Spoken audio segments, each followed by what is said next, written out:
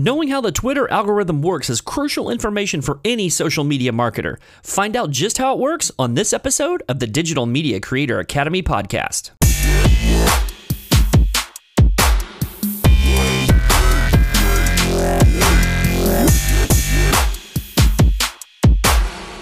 Hey guys, what is up? It is me, Eddie G, coming to you here on episode number 20 of the Digital Media Creator Academy podcast.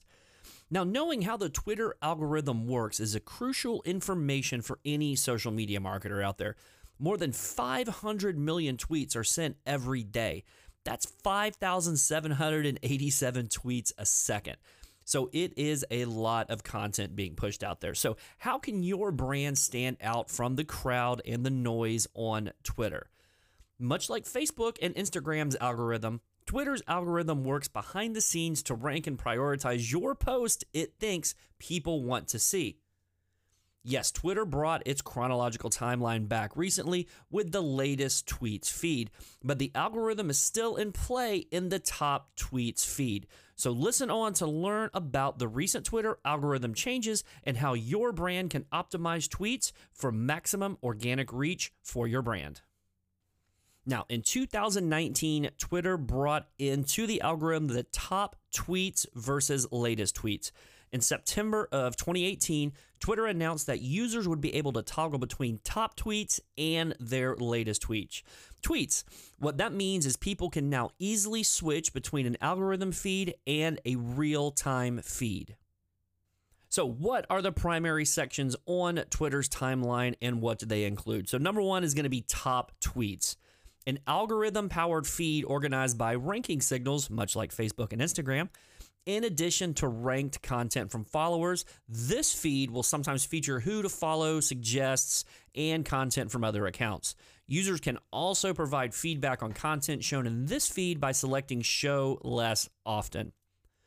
Number two is going to be latest tweets, which is a reverse chronological feed of tweets from your followers. ICYMI, which is a short algorithm-powered module of top tweets. Now, this is more time a user spends in the app, the less likely they'll see it. And then next up is going to be Happening Now, and that section may occasionally appear at the top of a user's timeline featuring events or topics of interest. Then we have Trends for You, an algorithm-driven section that highlights popular trends and hashtags for users. Under content preferences, users have the option to allow Twitter to personalize this content based on their actual location. Now, what's the future of the Twitter algorithm? So at the beginning of 2019, Twitter made several announcements hinting that there will be more changes in store for its algorithm in the future. Always a good news, right, for social media marketers trying to keep up with the algorithm. So at CES, the company shared that it would begin publicly testing conversation features with users. And in January, Twitter announced it would be partnering with researchers at UC Berkeley to study how it could improve the performance of machine learning on its platform.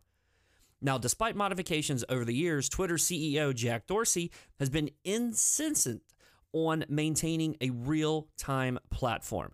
And as algorithms continue to face public scrutiny, especially among social media marketers, it's likely that the unbiased chronological timeline will remain an option. As Aja Romano says, a chronological timeline isn't just a timeline ruled by a clearly defined order, it's a feed in which information is neutral. Actually, a clever concept. I understand how algorithms work. Obviously, I work and I own a digital media, company, and I manage social media accounts for small businesses all over the Southeast United States.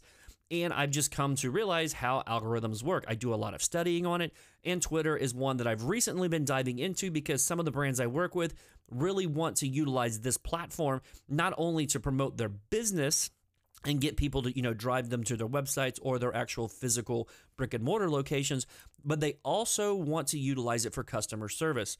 So understanding how the Twitter algorithm works is really going to help me in the real world and the brands I work with.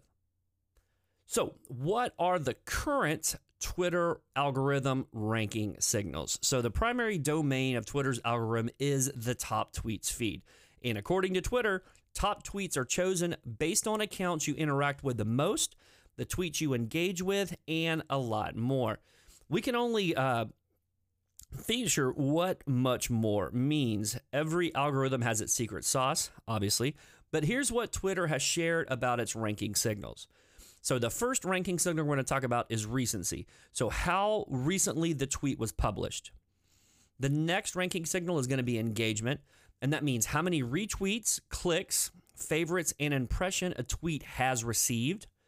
The tweet's engagement relative to other tweets from the same user, and how often people engage with the tweet's author through active engagements and impressions.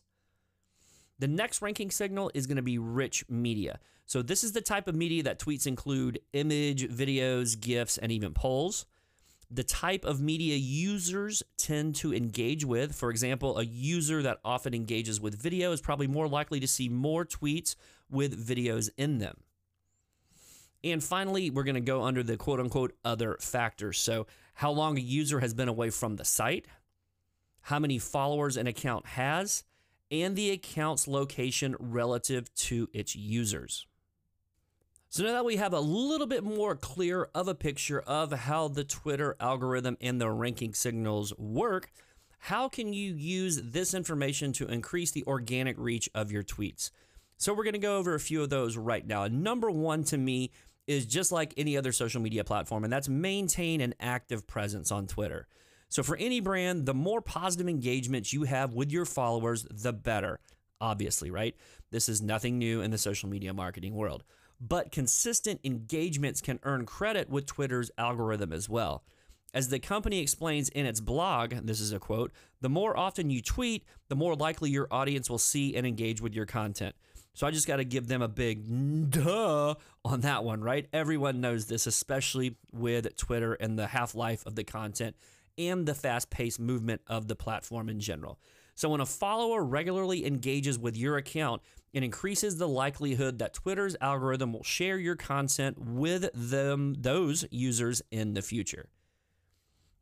Now, another one is going to be add hashtags purposely, right? Purposefully. Woo, it's hard to say. Sorry. This is a podcast. This is real. This is what you get, right? So branded hashtags are a great way to gain traction on Twitter. Just look at Nike's Colin Kaepernick fronted Just Do It launch, or Gillette's viral The Best a Man Can Get campaign. Now, obviously, those were controversial in their own aspects. I'm not going to dive into that. I'm just using those as examples of hashtags used purposefully. Hashtags can also drive brand awareness and engagement, which can translate to algorithm recognition. And obviously, that's what we're discussing today in this podcast. Or land your hashtag in the trends for your section. So Pandora Music's hashtag Sounds Like campaign was a clever way to spark conversation and engagement. The company asked Twitter users to tweet an emoji with the hashtag, and obviously tagging them at Pandora Music, tweeted back what it thought the emoji would sound like. Now, another big one to me is using media. And what I mean by media is photos, videos, and GIFs, right? So Twitter stats consistently show that rich media gets higher pickup, especially in their algorithm. So tweets with video can bring in as much as 10 times more engagement to your tweet. But don't forget GIFs, okay? A Twitter study found that tweets with GIFs receive 55% more engagement than those without. Now, something else you might want to try, and I don't actually see a lot of people utilizing this on a regular basis, but that's going to be try and publish a Twitter poll. So polls are a fun way to engage with your Twitter users, and they've had the added benefit of providing feedback. So the gauge interest for mayo ketchup, for an example, a blend of ketchup and mayonnaise in a bottle, Heinz created a poll on Twitter for this. So more than 900,000 votes and 2.4 billion, and that's B as in Barbara or billion, impressions later, the mayo ketchup was on its way to grocery store shelves. So Heinz ketchup actually used this as a feedback generator, right? They wanted to know what people were going to think about this mayo chup, which is just a blend of ketchup and mayo in a bottle. Obviously, 900,000 votes is a good measuring stick for that. And obviously, you can walk into any grocery store now and pick up a bottle of mayo chup. And lastly, but very certainly not least, is reply to your followers. Okay, it's just good business practice to reply to customer mentions. But remember, one of the Twitter algorithm's ranking signals is based on account engagement. Plus, people who receive a response are 44% more likely to share their experience and 30% more likely to recommend your brand. Now, I saved this for last because I think it's one of the most important ones, especially on Twitter, but just across your social media accounts in general. If you are not replying to your followers, your audience, you are telling them that their opinion and their statements and experiences with your product and or service are not important. And once you do that, you're alienating your customer and audience base. And guess what, folks? They will go to a different brand. So when I say this is one of the most important things, not only on Twitter, but across all of your social media accounts. That is reply and engage with your followers and audience.